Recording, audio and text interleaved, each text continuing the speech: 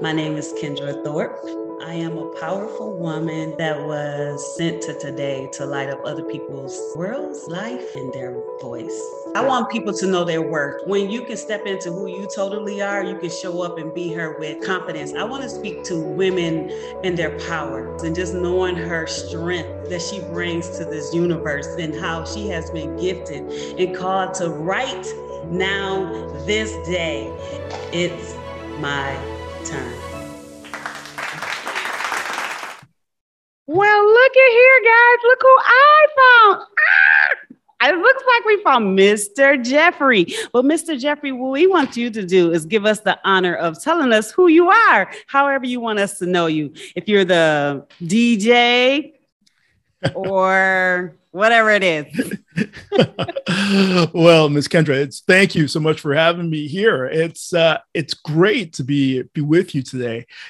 A bit about my background. I'll make it really simple. I live in Ottawa, Canada. I'm born here. My parents come from emigrated here from Jamaica back in the late 50s, and I guess I don't know what I call myself these days, but what I do realize I work with organizations and small, medium sized, and corporate as well, just helping their leadership teams in particular scale, grow, and build the inclusive and productive teams that lead to positive results. Because we all can use that, and it's not just internally, and it's also externally as well. So you're building within and building without. Wow, well said. See, I wouldn't have did that. So. That's why I give people the honor to speak for themselves, because they can say it divinely. And I appreciate you taking this time today with us and blessing us to come into your world for a few minutes. One of the things I got to meet Jeffrey in a period where we both was in an opportunity to transition into something greater. And so what I loved about Jeffrey and what I love to talk about, if I can, is his love for the women of color and women in general, just uplifting them to be strengthened and stronger in their leadership, in their role as entrepreneurs. So can you talk to us a little bit about that? Sorry for the great opportunity to be live. Yay! Yay! I think thank you so much. There are so many. I think let me take a step back. When it comes to women, I always found it as a topic when I was in school all the time, where it was people talk about, well, we need to, who are the female role models in your family? And it was always around the context that we need, we don't have enough strong women leaders out there. And they need to have more presence. They need to be more assertive. They need to be more stronger. And I'd be sitting in the room, I'm listening to stories and listening to teachers. I'm going, and I don't really understand that because, and because in the context of my family, that's all I had around me were strong women. And so when I look at the role models, the influencers over my life in terms of, my own development, my career and aspirations, it was the women in my family, and still to this point, it remain a dominant part of who I am and also of what I do. That is wonderful, because what we need is more. We get the opportunity of seeing more men support the women that has strengthened them, that has protected them, that has provided for them. And I want to thank you for honoring and taking the time to highlight.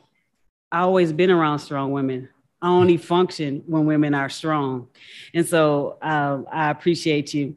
So my wonderful next question is, what do you see the vision for leaders that's to come? Like, what is it that we need to put in them or instill in them for them to take over or impact massively? Thank you for the question, Kendra. I think if I look at in terms of through three lenses, and that's okay with you.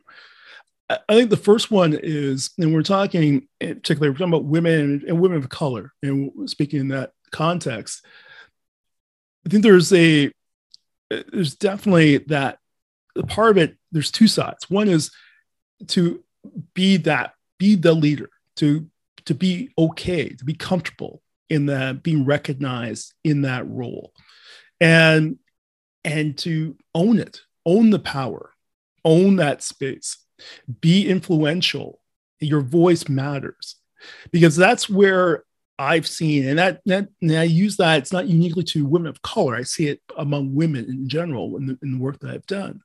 When then you bring it down to within a community, it's even though your voice, you may feel like your voice may be smaller among the larger population, you still have a strong presence. Even it starts at home, it starts in your community.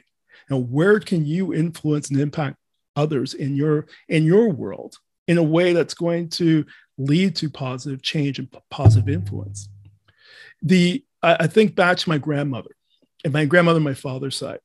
We affectionately known her as Gong Gong, and that was her name back in Jamaica. My father and all my siblings had referred to her that way, and she was known as Gong Gong because she was what I found out later on in life. She was the ringleader for a group of women in Kingston, Jamaica, who didn't put up with crap.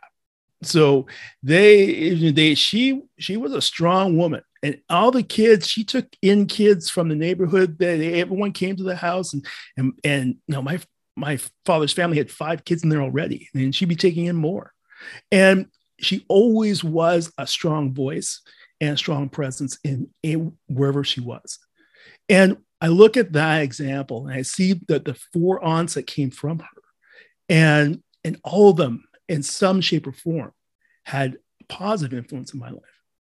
And when I look at from a business perspective, one of my aunts, my aunt Olga, she was the entrepreneur of the family, and she was my inspiration. She was always on me to do something. Hey, you got this idea? Have you thought about this? When I buy my first place, she's like, well, okay, you're gonna buy a place, you got to buy someplace you can convert into an income property so that you can have extra cash coming in. Always thinking, always growing, right? And what the amazing thing is about this is a woman that was, that left Jamaica in her early teens, went to England, and then was in an abusive relationship, came back as a single parent into Canada, and at a time in the late 60s, early 70s, where women still couldn't get credit cards on their own, let alone buy a house, get a mortgage. And through her tenacity, she went from starting off and getting settled to owning real estate and continuing to just being a serial entrepreneur and constantly building relationships and building enterprises and always thinking about that next step and always encouraging me to do the same. And when I look among all the siblings that around which she lived, she was the one who had the plan. She had everything laid out. She had everything in place, and you can see how the way she looked at life, it was more from how am I going to plan and put things according to my direction and put things in the way I see them fit versus what are people going to tell me to do. And she owned her space. And so growing up as a kid, seeing that and all the way through my adult life, it was always, she was one of my biggest cheerleaders and definitely one of my biggest mentors as well. So when did we come as humans stop doing what your grandmother did? Like she didn't ask for permission. She just did it. Like right now we're going and we almost getting in these different programs and these different activities and these different arenas. And we almost trying to do it as they say. Like how do we go back to doing it like your grandmother? There was no rules. She created them. There was no lines. She drew them. There was no, it was a blank canvas that she created and you all lived out and enjoyed and embraced. So how do we get back to that? Well, I think there's a number of ways you can take a look at that. I think first you get to recognize that things like social services and the welfare system that we see today. I know here in Canada and in the States as well. Back then it didn't exist. It really was something that if you're going to get ahead, you had to come up with a way to do it. And so there was no social safety net that you could rely on. So it forced you to think about, okay, what can I do? Become more entrepreneurial, more creative, more innovative. And you can see, if you go through the history of some of the inventions that are out there, some of the advances in the communities in terms of childcare, in terms of urban development, in terms of education, and some of the sources of them. Many of those pioneers, from the African American community and as well as from the Latina community and other communities of color, that they saw a purpose. They saw a purpose and they got together and they just went out there and did it. They weren't relying on someone else to give them permission or to give them money or to tell them what was right or what was wrong. And it was okay to say, you know what, we don't know, but we're going to do the best what we can, and we can learn along the way, and we can adjust as we go along. And I think it's one of the areas that it tends to hold all of us back, men and women, that there's a certain, especially with this age of the internet, right? Like, who wants to look bad on the internet? Right? No one wants a bad meme or a bad quote or a bad tweet or something, because we know, like, oh my goodness, like, I can't want to look bad. Like, if I say something stupid, then it's going to be all over the place. Well, yeah, maybe. At the same time, by not taking action, what's that holding you back from accomplishing, or holding you back from contributing, or making something better in the end? Is we look at the stats right now, one of the biggest risers in business right now are women entrepreneurs, and within that frame, it's Black women who have the highest proportion of new businesses over the last 5 years, and they're killing it in so many different markets. The issue is that a number of them are being surpassed by other smaller communities, because although they're opening them, they're hitting a ceiling and they're not profitable, whereas others are building, but they're a little more profitable. So we can learn there's something to be said about starting something new and initiating an idea, but there's always the other side to it as well, that we have to be willing to take a step back and listen and learn. Because just doing something with head down going forward, it's not as much as we like to applaud that and love it and share it. If we keep just putting our heads down going forward, we're going to smash. Our head's going to hurt after a while. So sometimes it's good to stop and just kind of look up at the sky and go, all right, maybe it's time for a break. One of the great things about what you said, some of the things that you said, I just wanted to highlight. One of the great things that I got to hear you acknowledge is the woman, the Black woman. And I want to just take the moment to know, like, we're finally not afraid anymore. We're finally not allowing ourselves to be last or deemed as not important, or our idea might not work, or it don't seem right. Ain't nobody doing that. So it's like daring to be the first. One of the things I keep on telling myself, like, even like what we're doing here, I'm like, I don't know how this works. So guess what? I'm just going to do it, as opposed to like, I was trying my hardest to learn every kind of way to do a podcast, try to learn every kind of way, because I don't want to be wrong and I don't want to mess up anything. And I'm like, and that's why Miss Perfection come around and she lives in your life. And then you don't ever get ahead because you're trying to do everything perfect. Do it unafraid. do it imperfect. Mm-hmm. It's gonna mess up. Mm-hmm. Be okay with that. But the thing is, it's like, I want to start strengthening us to know, like, let's just go, sisters. We can't do another research. We can't do another research. We can't take another decade. we just don't have it. Oh man, you know, it's, I don't need it. You're so right, man. How much more information do we need to know that if we do say, you know, to build a strong life, to build a solid family foundation, to live a healthy and happy life, or to build a business, it's all out there. We're at a point in our history in the world where we have access to the most information ever. And yet we got to do more research. You know what? I want to do a podcast, but wait. I got to do more research. I got to make sure I have the right one. I have the best one. I got to have I have like 4 mics. Right. It's hilarious because I didn't know how to work any of them. So that's what they didn't tell me. Like, well, get this mic because this mic does this and it give you a clear sound. And so then they just sitting there because I'm like, I don't know how to do it. It's like we have to get beyond getting ready. We ready. And this world is ready for your power now.